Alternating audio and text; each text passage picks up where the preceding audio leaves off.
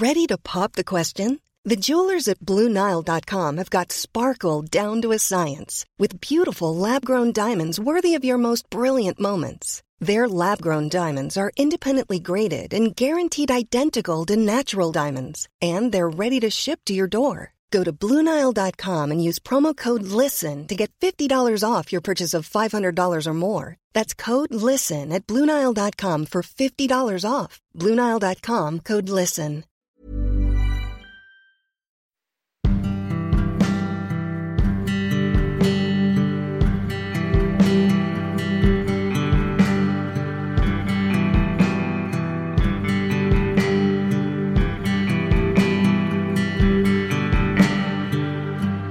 Elin möter är podcasten där jag, författaren Elin Olofsson, tar reda på vad folk egentligen gör, tänker och känner. Dessutom pratar jag bra berättelser med min vän och producent Anneli Lanner.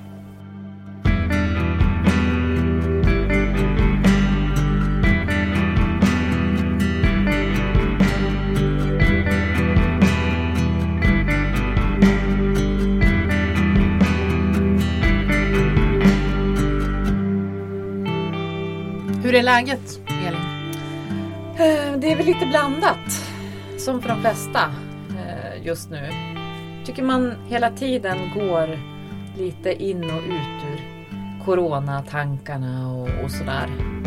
I ena stunden så kan man känna sig ledsen och orolig och lite nedslagen. Och man ser de här presskonferenserna och man ser företagen som konkursar och man ser inställda konserter och fotbollskupper och allt vad det är, och så blir man lite sorgsen. Och sen kan man på något sätt jobba upp sig själv ur det där en stund och tänka att ja, men det ska nog gå vägen och det går ingen nöd på mig och jag kan nog sitta här hemma hela sommaren och jobba och sådär, och tänka att det är lite kanske ljusnande tider ändå.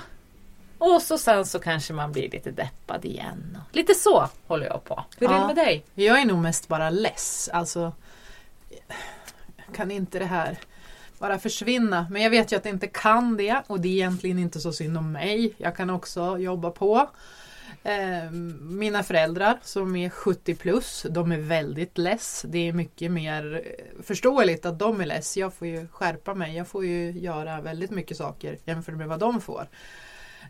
Jag har en del kompisar som liksom precis som jag är lite mitt i livet och sådär, men som mår väldigt dåligt av det här helt enkelt.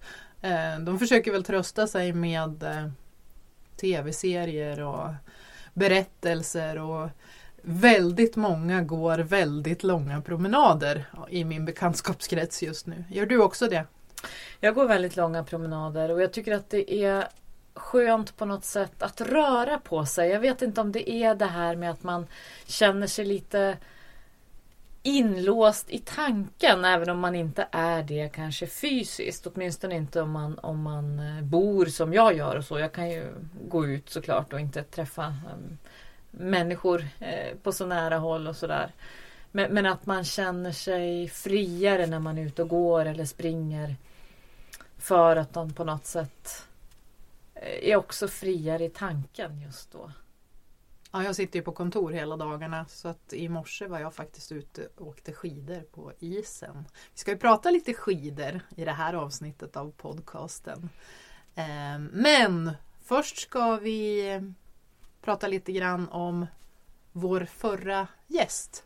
För i förra programmet så var ju Karin Wallén gäst, resejournalisten. Och resor blir det ju inga alls nu egentligen. Men du fick en väldig reslust för några dagar sedan, eller hur? Ja, och då var det också det där med den här coronadeppen lite grann, att jag började tänka liksom på allt det här med att vi inte tar oss iväg någonstans nu. Det blir en sommar hemma kan man ställa in sig på. Det kanske blir en höst hemma också. Och då börjar man också tänka på alla resor man har gjort, alla resor man inte har gjort än som man skulle vilja göra och sådär. Och jag gick ganska långt i de där tankarna på något sätt. Liksom, om man måste prioritera de resor man har framför sig. Vilka är riktigt viktiga? Varför har jag inte kommit iväg till Dublin än? Kommer jag någonsin att kunna hyra någon lägenhet på Irland och sitta där och skriva och sådär. Sådana tankar började jag ha. Och sen så kopplade jag väl ihop det kanske med förra poddavsnittet när vi pratade med Karin Wallén som har varit nästan över hela världen i alla fall.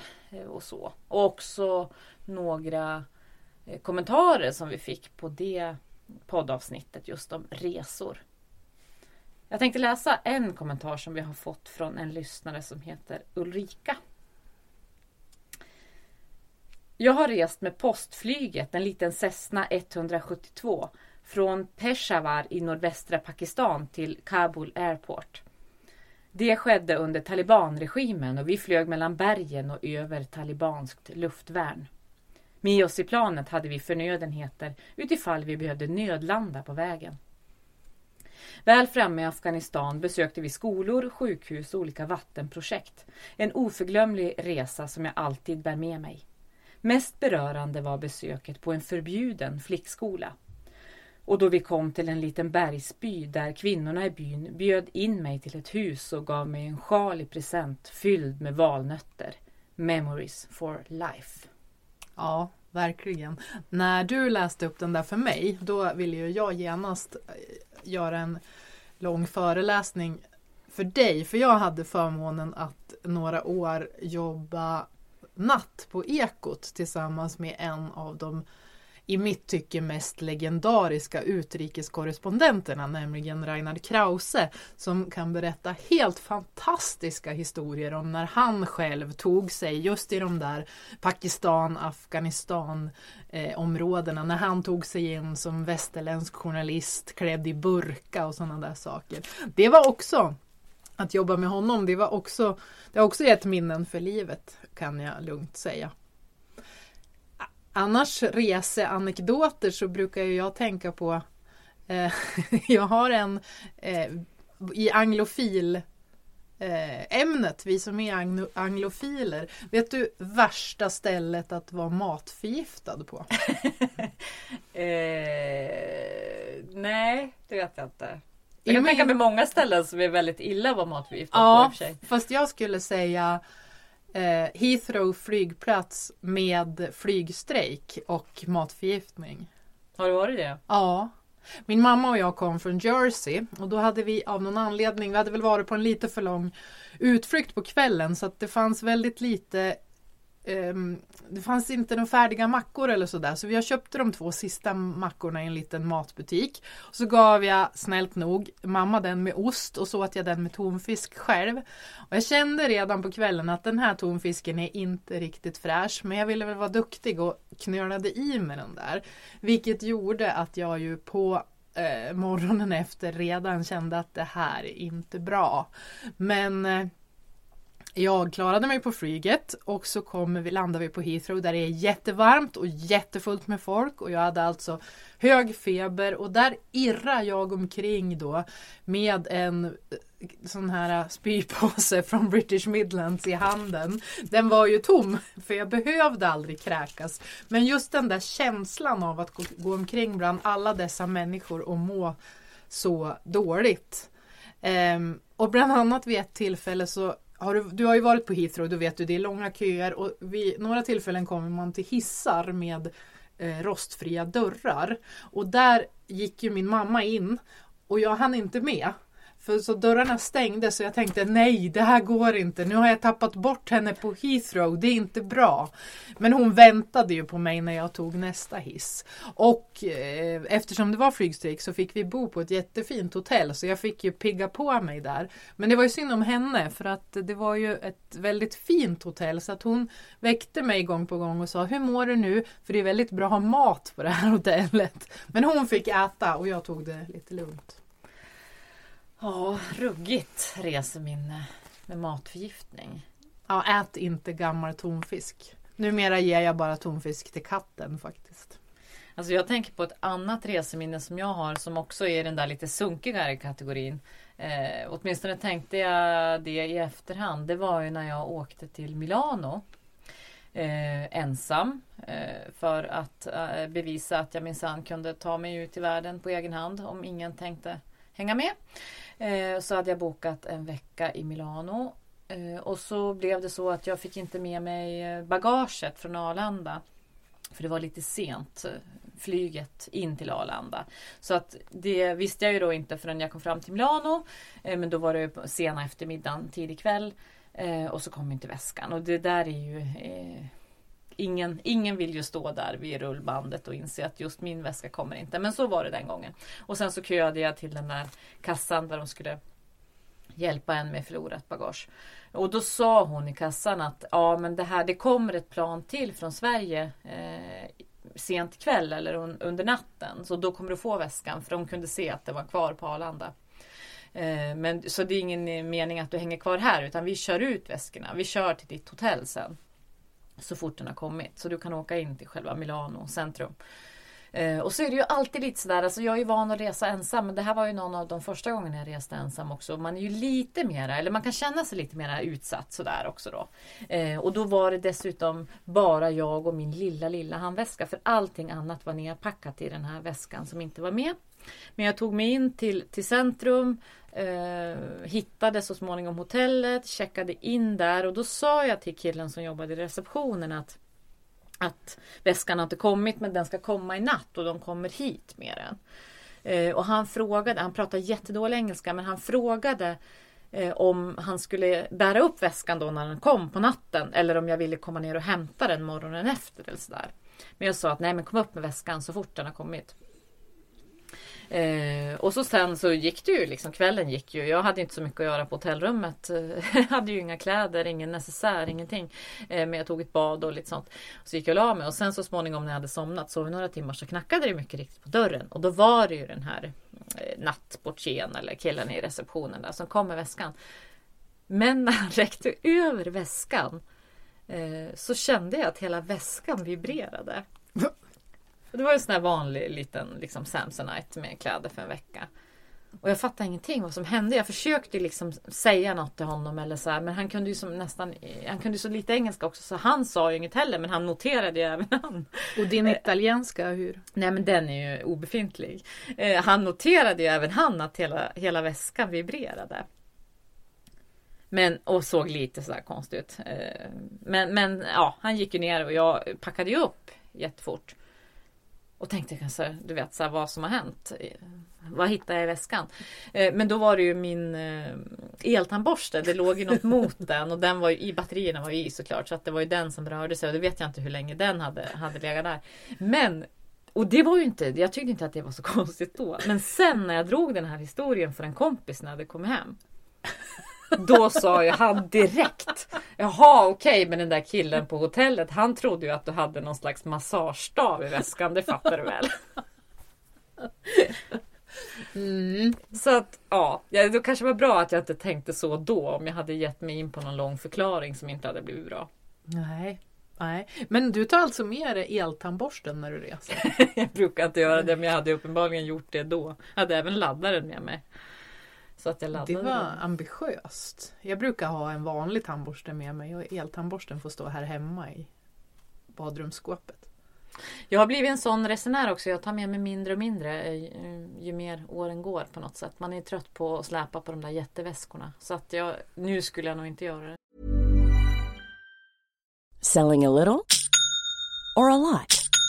Shopify helps you do your thing however you cha-ching. Shopify is the global commerce platform that helps you sell at every stage of your business. From the launch your online shop stage to the first real-life store stage. All the way to the did we just hit a million orders stage. Shopify is there to help you grow. Shopify helps you turn browsers into buyers with the internet's best converting checkout. 36% better on average compared to other leading commerce platforms. Because businesses that grow with Shopify. Get a $1 per month trial period at shopify.com/work. Shopify.com/work.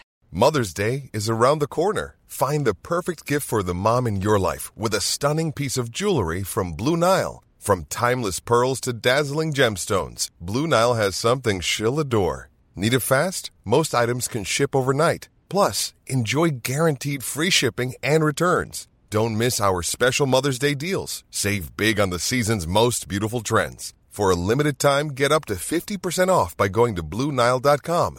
That's BlueNile.com.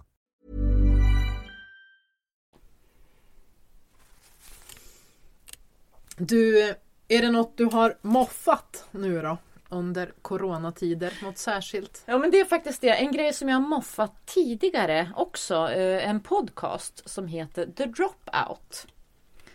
Den görs av ABC Radio och hon heter Rebecca Jarvis, den här som är programledare för den här podden. Det är några avsnitt. Det är ju en podd. Anledningen till att jag kom att tänka på det nu i coronatider är ju att den handlar om hälsotester och falska besked i hälsotestsammanhang. Den handlar ju om en superhyllad entreprenör, Elizabeth Holmes, som för ett antal år sedan, inte jättemånga år sedan, var ju sådär otroligt hypad i Silicon Valley och som startup som skulle förändra vården i hela världen genom att hennes då företag som hon startade när hon var bara 19 år gammal skulle kunna ta man skulle kunna göra egentligen självtester på sin hälsa med en liten droppe blod, så skulle det räcka och få svar på allt egentligen om ditt mående, eventuella sjukdomar, förhöjda värden, sänkta värden, allting sånt. Och hon var ju då hyllad av Bill Clinton bland annat. Hon hade Henry Kissinger i styrelsen tror jag, och det var så här, det var ju massa som hade plöjt ner, investerat stora belopp i det här företaget då, Theranos, som hon hade, som skulle förändra vården och sådär i hela världen. Men sen så började det pratas om både bland de anställda och utanför det här företaget om att något inte stod rätt till med de här testerna. Och det är det som podcasten The Dropout sen handlar om. Hennes uppgång och brutala fall. Låter ju jättespännande. Du har ju pratat om den där förut, men det kanske är dags att lyssna nu. Vet du vad jag har moffat då? Nu ska du få lukta här. Det luktar gott. Det är kaffe. Här i Östersund finns en riktigt cool kaffeställe, tycker jag. Det heter Big Lake Coffee.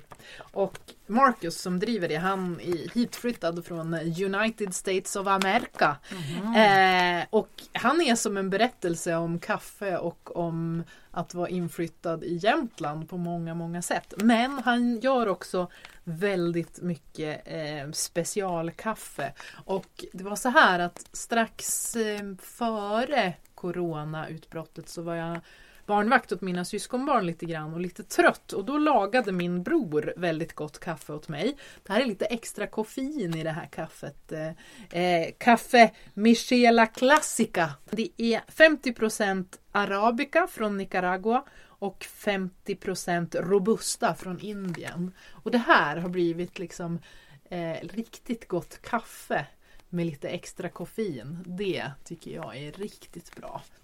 Och gärna då i aeropressen, som man gör det i till sin egen lilla kopp. Så det rekommenderar jag mycket. Och så tror jag faktiskt att vi ska ha Marcus på Big Lake Coffee som gäst i podden någon gång. För han är som sagt en kaffeberättelse hela han. Men blir det starkt kaffet? Det blir ganska starkt det här kaffet, ja. För det är ju det viktigaste, tänker jag. Jag tänker alltid att det är det sant. Det var mycket som var sant i och för sig i de böckerna. Men jag läste ju Lucky Luke som en galning när jag var barn. Och då var det ju alltid det här med bröderna Dalton. De kokade kaffet och skulle ju hästskon flyta i kaffepannan. Så starkt. Ungefär så har vi här. Så vill jag ha kaffet. Ja, det är bra. Så då klarar man sig ett tag. Du ska få en kopp kaffe strax. Men du kan väl också berätta. Det är du som har varit ute och mött någon igen. En spännande gäst. Den här veckan Johanna Ojala. Ja, precis. Hon är ju kanske mest känd som längdexpert i TV.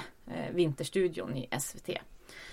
Men vi pratade ju även lite grann om hennes liv och hennes erfarenheter. Både som längdåkare själv och som musiker dessutom. Hon har ju turnerat med ett band som musiker. Och vad man lär sig av livet i stort och smått sådär. Och det är ju ett tag sedan du träffade henne också. Det är en månad sedan, va? Nej, det är lite mer än en månad sedan. För det var just när det skulle i Vasaloppstider. Ja, det var nog strax efter Vasaloppet tror jag. Och det kommer vi ju in lite grann på i samtalet också. Tyvärr höll jag på att säga. Men jag kanske kommer att vidareutveckla den där Vasaloppstanken någon gång. Elin möter Johanna Ojala.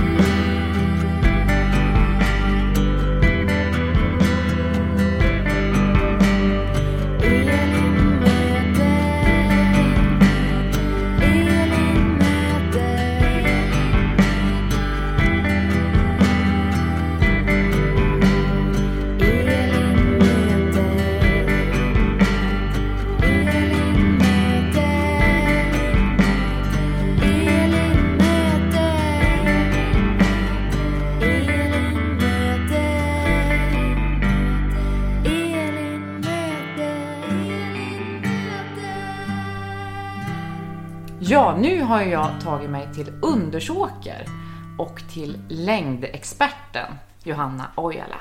Välkommen till podden. Men tusen tack. Du, vi känner ju dig kanske i första hand som längdexpert från TV, från Vinterstudion. Men hur kom idrotten in i ditt liv från början? Jag föddes med idrotten kan man väl säga. Alltså min mor och far har hållit på med väldigt många olika idrotter. De träffades i längdskidspåret såklart.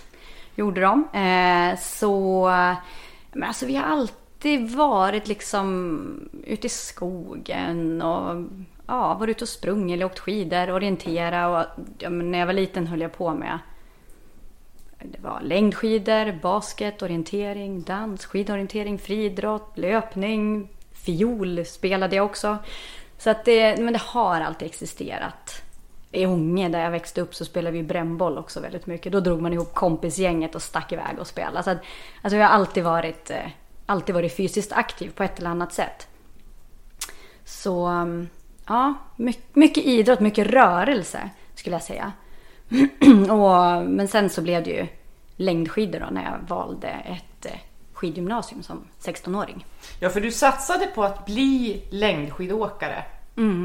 Det gjorde jag. Det var väl kanske där det gick bäst. Alltså, man tenderar ju att tycka om det som det går bäst i. Så.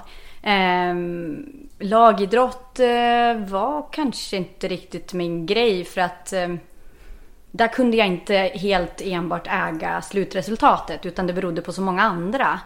Och om de inte gjorde jobbet så blev jag irriterad. Så jag tänkte men då kör jag på någonting som det jag kan äga. Liksom insatsen och resultatet.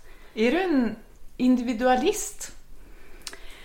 Ja, och det här är intressant. Individualist och egoist. Man brukar säga att elitidrottare, man måste vara egoistisk för att nå. Så fick jag en förklaring, ett litet vidgat begrepp på just de där två orden. Och en egoist vill gärna att saker och ting ska bli enligt den personen till 100%. Kan manipulera, kan vara styra människor och man sätter målbilden 100% i fokus om det gynnar mig. En individualist vill också nå de där målen men är också i liksom den stora bilden peppande, coachande. Man ser den större bilden i det hela. Att om vi gör det här tillsammans, det vill säga skapa en god förutsättning och grund för att nå målet så genom att vara schysst egentligen så kan vi nå det här målet. Så jag skulle säga att jag är en individualist utifrån det perspektivet och Men också att jag gärna gör... Alltså, jag har inget problem med att vara själv. Det jag tycker är så skönt med att bo här. När jag har varit mycket bland folk så får jag komma hem hit och vara i fred. Det kanske låter knasigt, men jag gillar också den där enskilda utmaningen eller den där träningen ute i skogen här bakom och ut och strosa på själv. Ja, det var ett långt resonemang, men det beskriver nog mig ganska väl. Och du blev ju längdåkare, men du var inte aktiv sådär jättemånga år. Du fick lägga av som ganska ung. Vad var det som hände då? Nej, men jag blev skadad och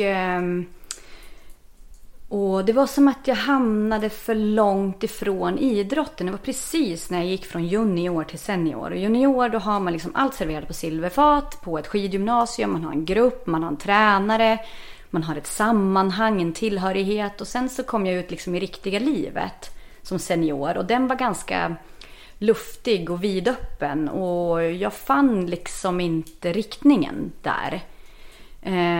I och med att jag hamnade en bit ifrån idrotten och mina träningskompisar. I och med att jag var skadad och inte kunde göra samma saker som dem. Och då började jag liksom tappa tråden, jag började tappa motivationen. Och så kom det dåliga samvetet när jag visste att det här måste jag göra i form av träning. Men jag gör det inte. Och då blev det bara skitjobbigt helt enkelt. Och jag hade som egentligen inte kanske stött på någon riktig motgång innan. Utan jag har alltid haft lätt för mig i skolan, haft lätt för mig i idrotten och det har gått på trickerskinner som de säger på norsk. Liksom bara flyter på och jag kunde inte hantera en motgång helt enkelt. Och jag har lärt mig sjukt mycket utav just det och jag har lärt mig väldigt mycket som jag också tog med mig in i tränarrollen. Att kunna se... Ja, men som på skidgymnasium när man möter de som är 17 till 20 år. Kan jag liksom detektera en Johanna i den här gruppen? Och hur kan jag då prata med den för att förbereda den på absolut bästa sätt? För att förstå att det är insatsen du lägger som kommer att ge dig framgångar eller bonusar i form av placeringar. Jaga inte placeringarna och resultaten i första hand utan din egen personliga utveckling. För det är den som tar dig dit. Så ja, den hade inte jag riktigt men har förstått den mer och mer nu. För jag tänker det är också både förstås inom en själv antar jag när man väljer att bli elitidrottare så är det ju en stor del av din vakna tid egentligen. Din idrott, du behöver lägga otroligt många timmar och energi på din idrott. Men jag tänker också det här att, för jag är också uppvuxen i ett litet samhälle precis som du. Att man har också en yttre identitet i att man är den där Johanna Ojala längdskidåkaren. Eller man är någonting i andras ögon också som har med ens prestation att göra. Jag tänker mig att det måste vara svårt i ögonblicket då man bestämmer eller inser att det här kommer inte att bli så som jag hade tänkt och som jag har drömt om.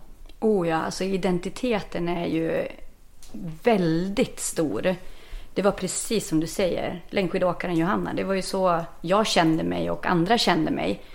Och så gick jag liksom och drog på det här beslutet att men jag vill nog inte det här. Men hur ska jag leverera det till mamma och pappa framför allt? Och kommer de att bli besviken eller alla de där tankarna var. Men också vem blir jag? När jag inte är den heller. Vad hänger jag upp min existens på? Vad ska jag sikta vidare mot? För det är ju någonting med människan att känna liksom tillhörighet och känslan av sammanhang. Att vi behöver den. Men sen när jag levererade mina tankar så kom svaret. Jaha, okej. Ja, det var inte värre än så, nej. Men just för min egen del då så kom ju faktiskt musiken in i mitt liv då. Och då fick jag någonting att hänga upp min existens på. Hänga upp, det kanske låter konstigt men någonting att fokusera på. Så det blev ett väldigt bra skifte där. musiken räddade mig från idrotten. Det finns väl t-shirtar där det står tvärtom. Idrotten räddade mig från musiken. Inget motsatsförhållande. Jag tycker att de går väldigt, väldigt mycket hand i hand. Brukar jag prata en del om. Så ja, jag fick en ny identitet. Så. För du turnerade med ett band. Kan du inte berätta mer om det? Ja, men det var ju precis där då när jag tog beslutet att inte satsa på längdskidor mer. Så var jag och var det på Ljungarocken tror jag. Som, Takida startade Ljungarocken. I alla fall, det var i Fränsta eller Ljungaverk. Ja, och på konsert. Och så ser jag med mina kompisar från forna skoltiden som spelade i ett band. Bra musik. Men fan, Roger, han spelade ju skatepunk förut och körde skateboard och spelade hockey. Men nu spelar han sån här lugn och fin rockmusik. Det här var bra. Och så gick jag och creddade dem. Och efter det så frågade de, men ska inte du spela fiol med oss? Vi behöver det. Och så började det allting då. Att jag började spela fiol med The Grand Opening. Som sedermera blev bas och det blev lite piano. Och det blev ett skivkontrakt med ett bolag i Hamburg i Tyskland. Och på den vägen blev det, jag tror att jag gjorde 4 turnéer med The Grand Opening. I Tyskland, lite Schweiz, Österrike, Luxemburg och Nederländerna. Och det var också som att leverera en prestation, precis som i idrotten. Man ska hantera nervositeten, man ska öva, träna och så leverera på scen eller tävling då, om det nu var skidor. Och det är så mycket som går hand i hand där. Det finns inga motsatsförhållanden tycker jag i de här. Det är så många metoder, strategier och coping skills som behövs för att hantera båda. Så jag fann väl lite grann den här utmaningen som jag hade i idrotten då, i musiken. Plus att jag lärde mig så otroligt mycket av att vara i en helt annan sfär och existera i. Som jag också tog med mig till mitt tränarskap. När jag blev skidgymnasietränare sen då. Och ja, det var väldigt goda lärdomar. Hur bra musiker är du då? Alltså jag kan ju spela Äppel på gånglåt behjälpligt på min fiol. Den drar jag av ibland. Den sitter liksom i muskelminnet. Det låter inte bra. Fiol är ju väldigt svårt. Liksom, träffar man 1 millimeter fel med fingret så låter det som man stryper katten. Och alltså, jag lärde ju mig att spela bas. Jag kan ju inte spela bas. Men jag lärde mig det jag skulle kunna. Så jag har väl någon typ av musikalisk nerv i mig. Ett öra och en puls och en rytm jag förstår. Som gör att jag kan utföra det. Men jag har ju inte lärt mig någonting annat i grunden än fiol. Så jag önskar att jag var lite mer av en jammare. Men det är jag inte riktigt. Så trygg är jag inte. Eller jag har inte utmanat mig själv kanske på just det. Spelar du något nu för tiden då? Något instrument? Nej, inte så mycket. Det gör jag faktiskt inte. Jag har plockat fram fiolen och den skeva basen jag har också. Så ibland så plockar jag fram det. Men kommer ett piano framför mig så kan jag hitta på något och bara så här leka lite grann. Det tycker jag, ja, det är kul. Men du valde inte det livet? Alltså, du hade inga planer på att bli turnerande rockstjärna eller så?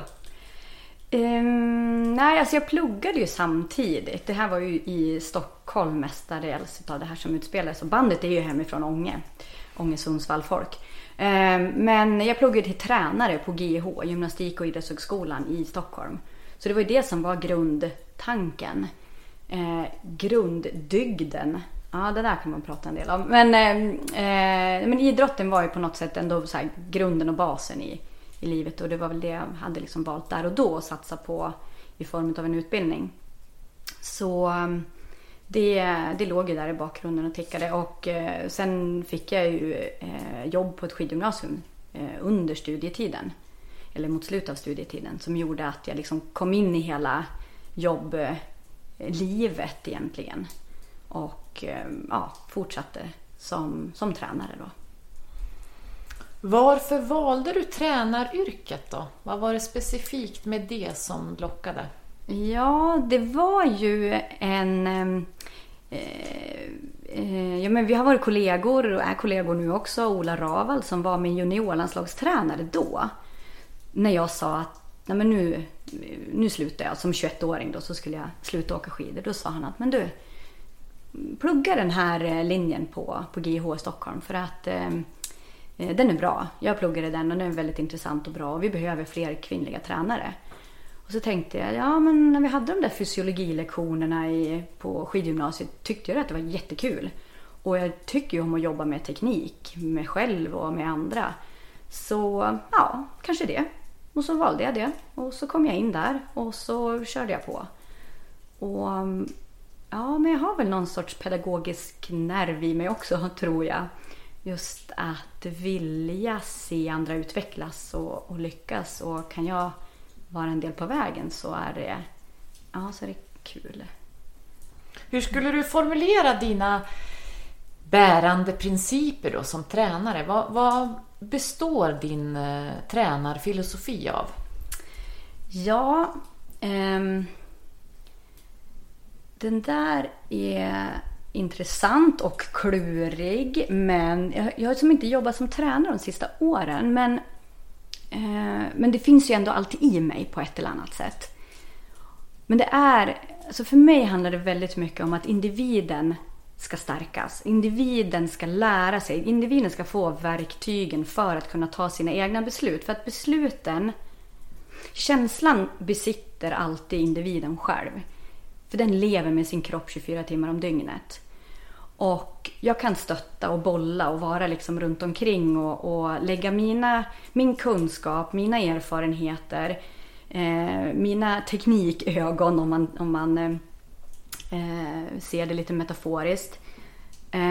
Jag kan liksom addera det uppe på, men tillsammans så måste man liksom skapa en väg fram och individen ska känna sig trygg. För att jag brukar säga det att jag kan inte vara där och hålla dig i handen alla pass i veckan. Det går liksom inte. Utan du måste känna. När jag jobbar med teknik så brukar jag säga att du måste känna när det är rätt och när det är fel. När du faller ut och när du faller in. Att du har skillnaden däremellan och förståelsen för den känslan. För då vet du vad du vill söka. Och det kan man också säga lite grann metaforiskt i det stora hela på en individ som ska träna och utvecklas och ta sig framåt. Så det ska jag säga i grunden. Du var inne på det själv, det här med din pedagogiska ådra. Och jag tycker som tv-tittare när man ser dig som längdexpert i Vinterstudion så är det verkligen det här att du lyckas intellektualisera längdsporten på något sätt, tänker jag. Du lyckas förklara för oss som inte är skidåkare vad det är vi ser och vad det är som sker. Men också kanske hur åkarna tänker eller känner eller borde tänka på ett visst ställe, till exempel under loppet och sådär också.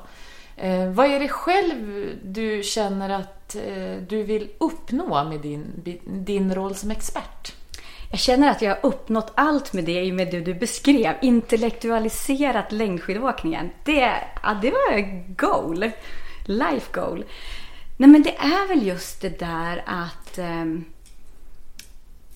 förklara. För att jag tycker själv att det blir mer intressant när jag förstår. Jag minns att jag tittade på, var det OS och det var cykel. Och det var någon som förklarade något om växlar. Och jag har aldrig orkat bry mig för att jag är så icke-prylfixerad så. Men jag förstod. Och då blev det helt plötsligt intressant. Och då vill jag liksom följa loppet och titta med helt andra ögon. Och det är väl de ögonen kanske jag vill ge tittarna. Att de kan spana på den där åkaren vars teknik vi pratade om. Skillnader förr och nu. Och de olika ögonen vill jag nog ge. Och jag åkte Vasaloppet för 2 år sedan som åkande reporter. Och då åkte vi kapp 2 stycken som jag sedermera nästan fällde. Eller jag ramlade, jag höll på att fälla dem. Nej, men han förklarade då att men vet du, vi kommer från södra Sverige, vi har inte snö, vi har inte längdskidåkning, men du har fångat vårt intresse, vi förstår, vi tycker att det här är intressant och nu står vi här på skidorna och åker Vasaloppet, så tack till dig. Och då sa jag bara, men tack till er, för det var verkligen ett sånt fint, sån fin feedback och ett typ ett bevis på att det jag önskar nå fram med kommer fram. Hur fick du det här tv-jobbet då? Ja du, Jonas Karlsson som var projektledare på Vindstudion då, han skrev att hej, vi behöver tänka nytt och göra nytt och du kan längdskidor och jag tror att du kan göra det bra i tv. Okej, sa jag. Och så har jag ju efter några år då också funderat på, men hur kom Jonas Karlsson ens på att han skulle fråga mig? Så kom jag på att det är ju hans far, Ulf, som höll i en utbildning i Värmland, SISU, idrotten i Värmland. Elitcoach Värmland hette den utbildningen. För jag jobbar ju som tränare då nere i Torsby på skidgymnasiet. Och då var det ett gäng olika tränare från regionen, från där kring då som gick den här utbildningen. Och men då tyckte han att jag förde mig bra på scenen typ. För att jag fick lite föreläsningsjobb och sådär också genom Ulf. Så det var han som hade det här jag frågat Ulf om. Han hade tipsat Jonas och Jonas kontaktade mig.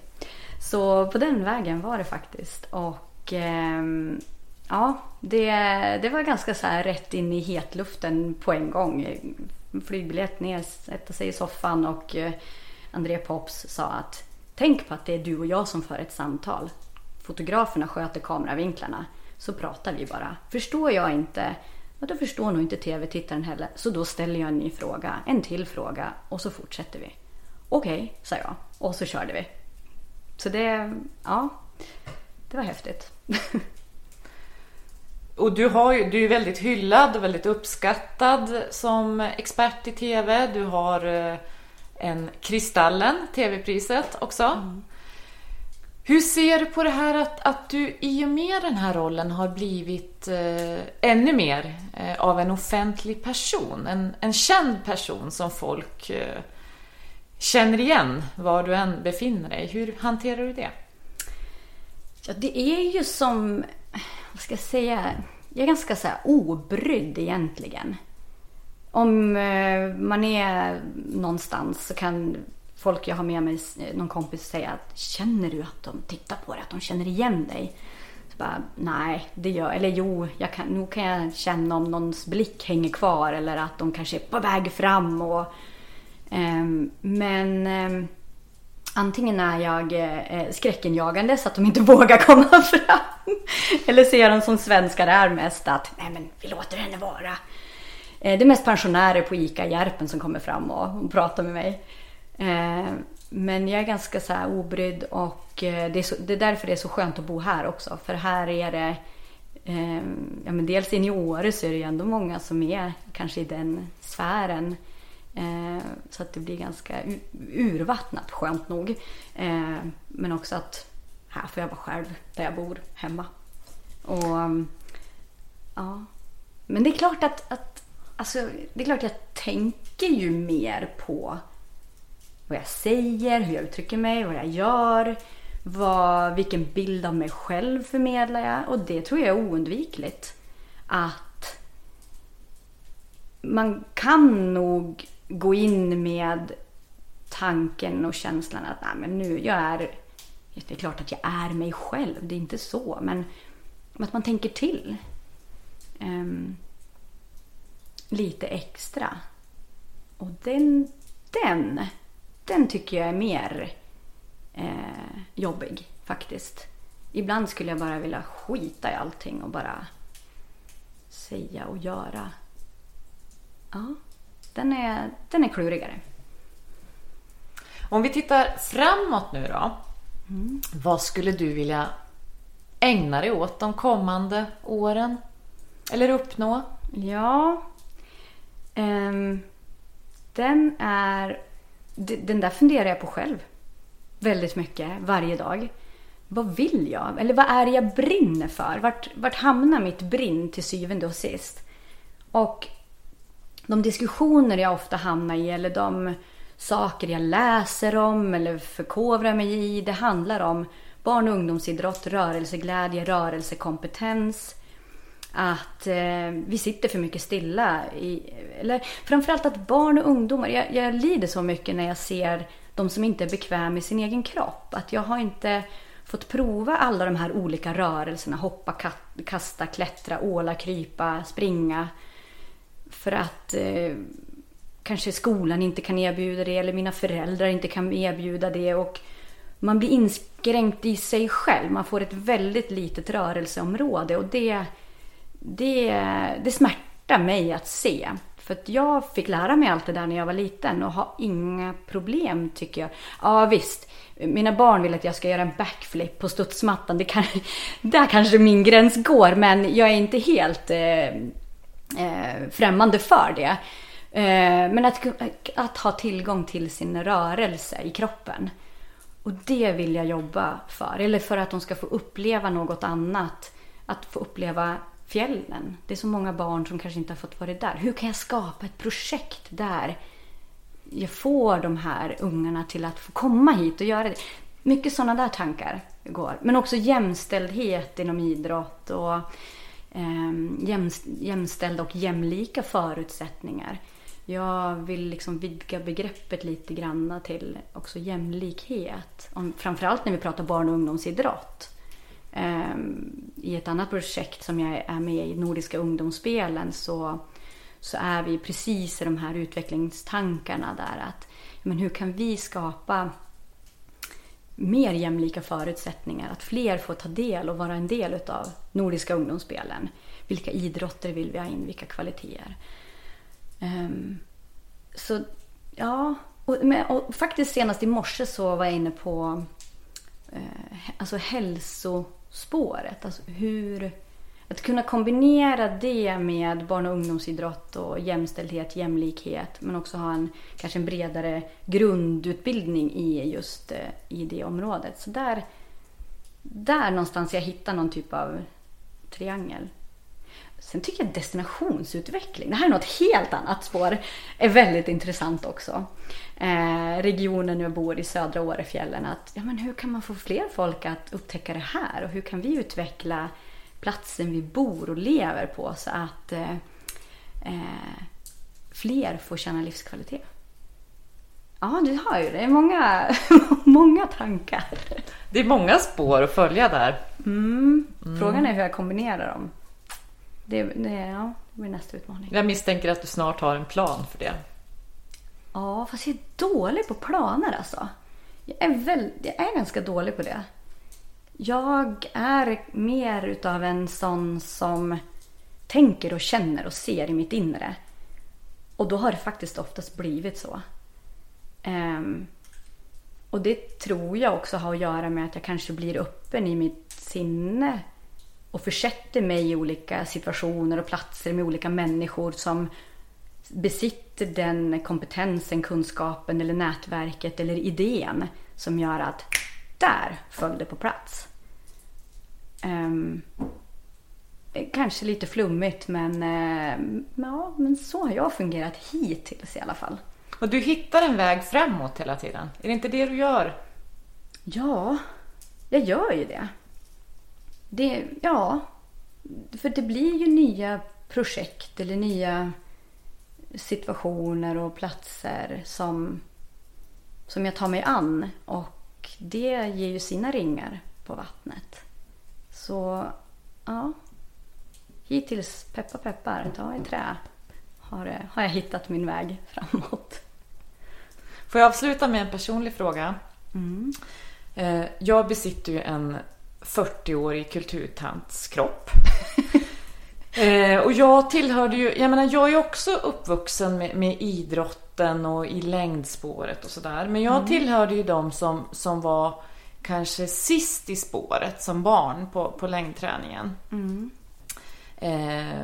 Och så jag blev ju ingen åkare, och det har väl stått klart från början att det fanns nog inte potential för. Men jag tänker att med min 40-åriga kulturtantskropp nu då som jag har. Vilket jag inte tänker att du har, men... Ja, men det tänker jag själv på det som. Tror du, för jag tänker ju liksom att min svåraste mentala utmaning i livet, det skulle vara att ta mig an Vasaloppet. Till att börja med, tror du att jag skulle klara Vasaloppet? Ja, det tror jag.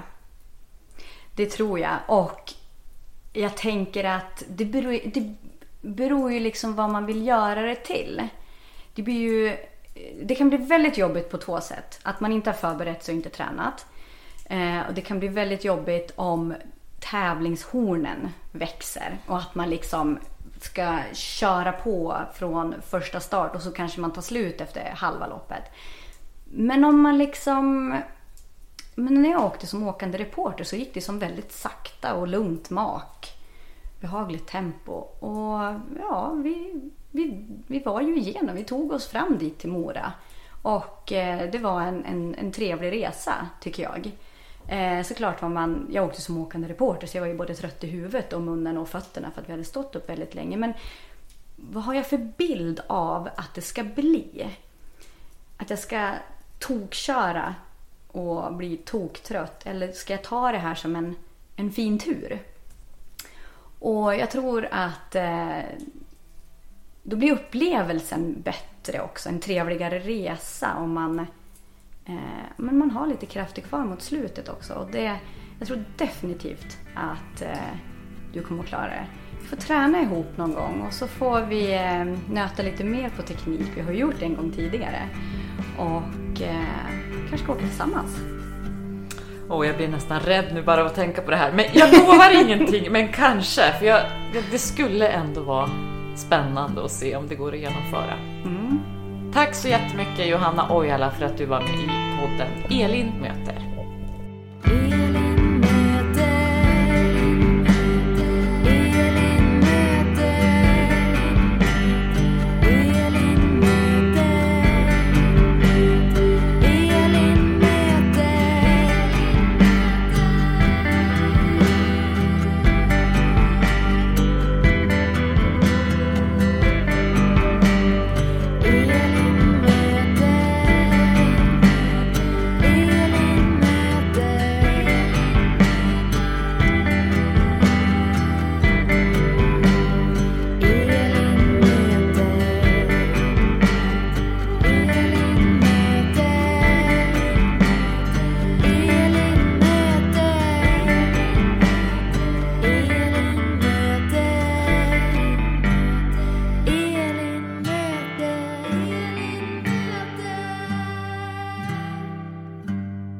Jaha, hur känner du för att åka Vasaloppet nu då?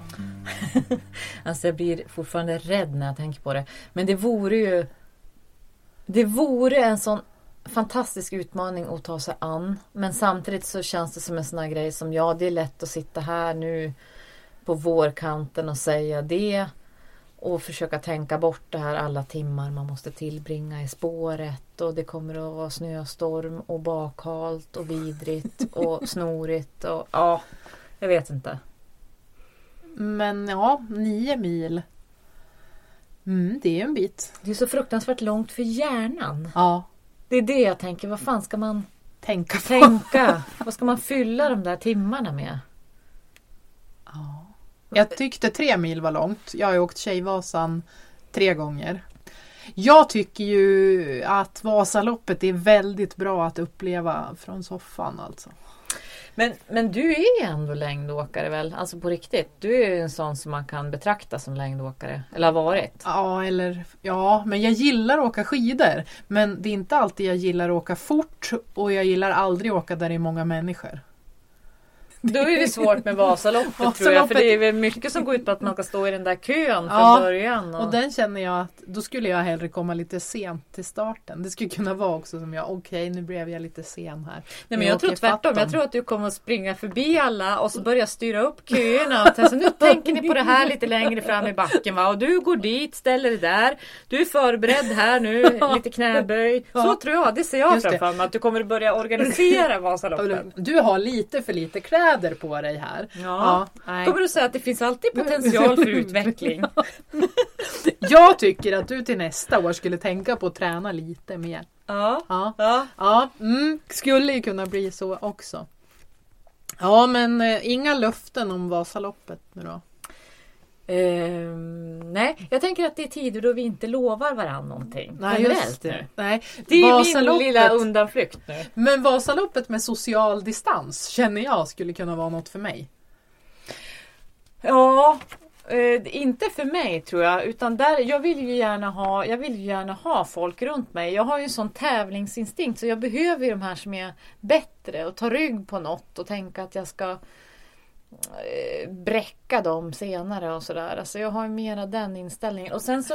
Nu tänker jag att du tar rygg på att du ska åka med Johanna Ojala. Gud. Alltså hon är ju en fantastisk... Grejen är att hon är en fantastisk tränare. Jag har ju varit på en sån här längd- och yogadag. Det var ju Johanna Ojala som höll i längddelarna och så en tjej som heter Therese Furudal som höll i yogadelarna.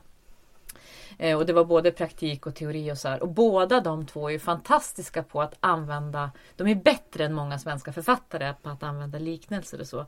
Alltså Johanna Ojala har ju flera såna här superbra liknelser eller grejer som hon säger. Mentala bilder. Bland annat det här att man ska åka längd med slipsen i gylfen exempelvis.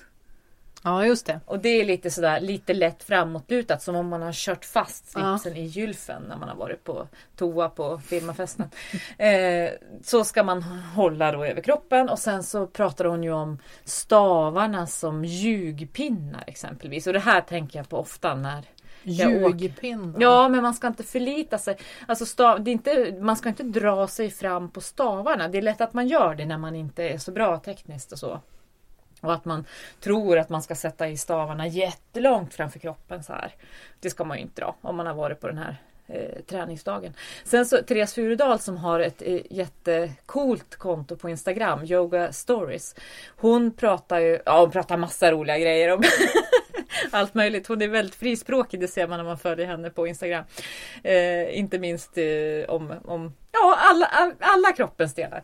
Men hon pratar ju om det här också med att man är grizzly eller koala. Eller både och. Att man har båda inom sig. En del är mera grizzlybjörn och andra är mera koala.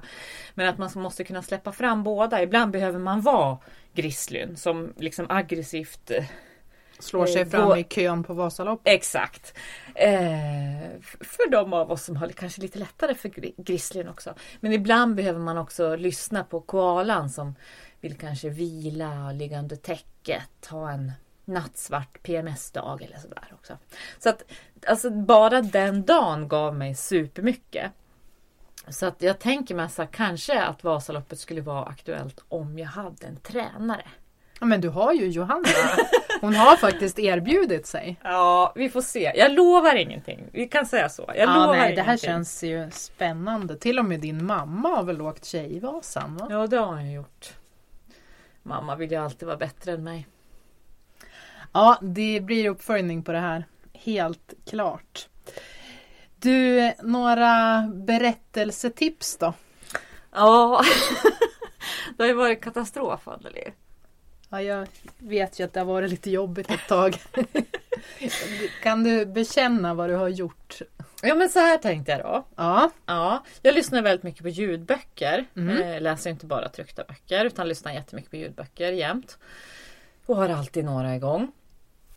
Samtidigt som jag försöker, liksom när det gäller mitt författarliv, så försöker jag ju lära mig mer om, inte bara hur böcker skrivs utan också tv-manus och sånt här. Och hur man bygger upp scener och berättelser utifrån också bild. Det låter väldigt ambitiöst och bra. Ja, men och det är det jag intresserar mig mer och mer för. Och jag har varit på den här Robert McKees seminarium i London till exempel. Han är ju lite så här manusguru och har lärt sig, jag har lärt mig massa av honom hur man berättar en historia och sådär. Och för att lära mig ännu mer om det här så tänkte jag att men de tv-serier jag har sett och som är riktigt bra, hur ser de manusen ut? Om man backar. Bland annat så köpte jag Fleabag som var ett av de största tv-ögonblicken för mig här tidigare i vintras. Det köpte jag. Det manuset finns till exempel i bokform, så det har jag köpt och inte läst från början till slut, men gluttat i och sådär. Och sen så såg jag nu i veckan att en av mina gamla tv-favoriter, nämligen Kommissarie Morse, att alla de böckerna som är skrivna av Colin Dexter fanns som ljudböcker på både engelska och svenska. Och jag lyssnar ganska mycket på engelska böcker. Så då tänkte jag att ja, men det här är ju perfekt. En tv-serie som jag gillar. En karaktär, Morse, som jag känner och känns nästan som någon jag har vuxit upp med. Och så sen se hur mycket skiljer mellan böckerna och tv. Hur är böckerna vidareutvecklade för tv och sådär. Hur känns det nu då? Alltså jag gick ju rakt in. Jag tänkte medvetet så här, jag ska inte ta första boken för den är säkert dålig. Men jag tar den andra i serien. För då är författaren tryggare, kan sin berättelse eller sin karaktär, du vet. Och den var ju inte bra. Alltså dels är ju Morse i bokform en helt annan gubbsjuk snuskfarbror än vad han är i tv. Han kommenterar alla kvinnors utseende utifrån hur attraktiva de är. Och även så här långt gångna fantasier med så bland annat han letar efter en tonårstjej som är försvunnen i den här boken. Fantasier om henne, hennes mamma.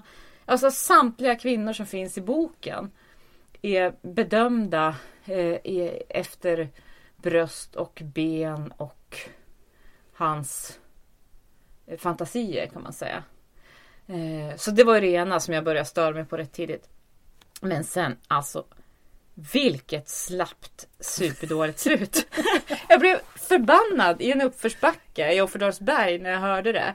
Alltså det var det slappaste jag har sett eller hört någon författare åstadkomma någon gång. Och jag menar, det kanske inte gör något om jag pajar boken, ni ska ändå inte läsa eller lyssna på den här. Men det är ju helt osannolikt att han inte skulle ha känt igen den tjej som han har letat efter. Som har varit försvunnen i 2 år. Han har träffat henne flera gånger. Fast hade hon inte lärt sig franska? Ja, men det var ju det som var så uselt. Att man blir ju inte, man ser inte ut som en annan person för att man har blekt håret och lärt sig franska. Nej, det var katastrofallligt. Men... Ja, nu det tycker jag att du ska... berätta nu. Bekänn. Ja, men då tänkte jag så här, det här kan ju inte vara... Det här är en av världens största tv-succéer. Det kan inte vara så här dåligt hela vägen. Så att nu har jag lik förbannat börjat på bok 3 i serien. Hur är den då så långt? Ja, så här långt är det inte bra. Men vi får se. Jag hoppas på det bästa. Alltså, jag tycker du är... Alltså, Morse... Jag vill ge dig en annan. Du ska få en annan deckar. Eller en annan... Ja, en annan deckare. Jag tycker du behöver en annan förebild. Jag skulle vilja presentera dig för Dr. Ruth Galloway. Hon förekommer i Ellie Griffiths böcker. Hon är en rättsarkeolog. Ensamstående mamma, bor i en stuga på landet med en katt. Ja, alla rätt för Anneli Lander där. Jajamän. Dessutom gillar hon Bruce Springsteen. Och tunnelbanor. Och det är jag med.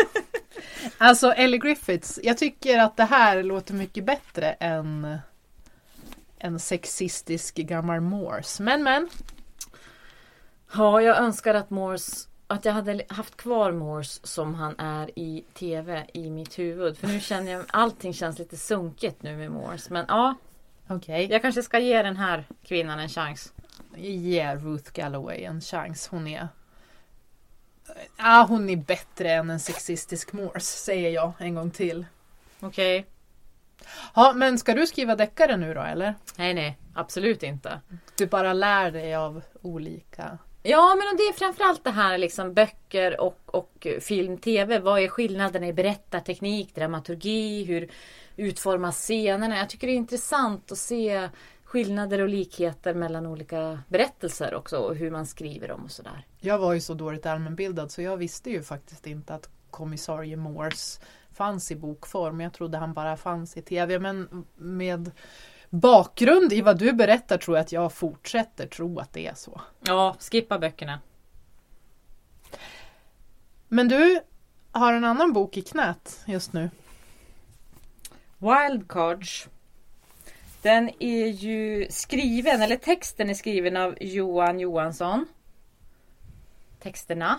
Men alla bilder som är egentligen ryggraden kan man säga i boken, de är ju tagna av Lennart Jonasson. Han är ju fotograf med 40 års erfarenhet, har fotat framförallt kanske, eller han är mest känd för bilder av musiker. Han vann ju årets bild en gång i tiden med en bild på Elton John. Han har fotat Rod Stewart och massa andra sådana musiker, Joni Mitchell bland annat. Och så har han ju fotat svenska kändisar, både musiker och skådespelare och författare och alla möjliga sådär. Han har ju jobbat på Aftonbladet bland annat och sånt. Sen så har han ju då till den här boken så har han ju sammanställt ett antal bilder som är tagna från Storsjöyran och Storsjöyans efterfester med artister då som har uppträtt där. Så att det är ju Ulf Lundell och det är Robin och alla möjliga. Lasse Winnerbäck. Ja, Allas vår Lasse Winnerbäck. Jajamän. Och anledningen till att jag vill tipsa om den här boken, Wildcards, det är ju att Lennart Jonasson är gäst i nästa avsnitt av Elin möter. Så jag tänker att man kan kanske, om man har möjlighet, kolla in boken lite i förväg. För det är fantastiska bilder och fantastiska historier till bilderna också. Det blir i nästa avsnitt. Tills dess, ha det så bra! Och tvätta händerna!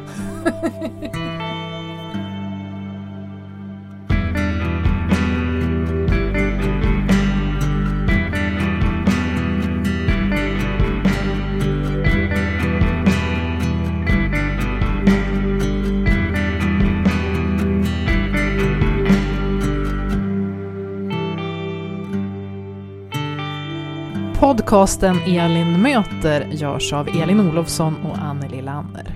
Musiken är specialskriven av Ellen Sundberg.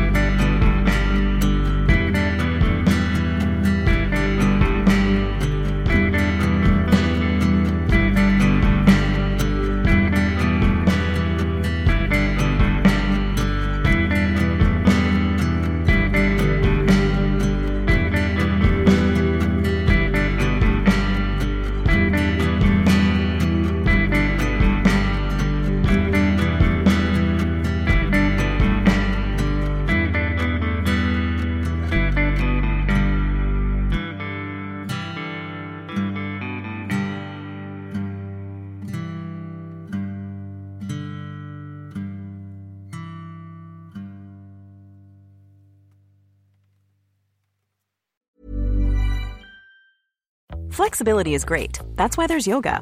Flexibility for your insurance coverage is great too. That's why there's United Healthcare Insurance Plans. Underwritten by Golden Rule Insurance Company, United Healthcare Insurance Plans offer flexible, budget-friendly coverage for medical, vision, dental, and more. One of these plans may be right for you if you're, say, between jobs, coming off your parents' plan, turning a side hustle into a full hustle, or even missed open enrollment. Want more flexibility? Find out more about United Healthcare Insurance Plans at uh1.com.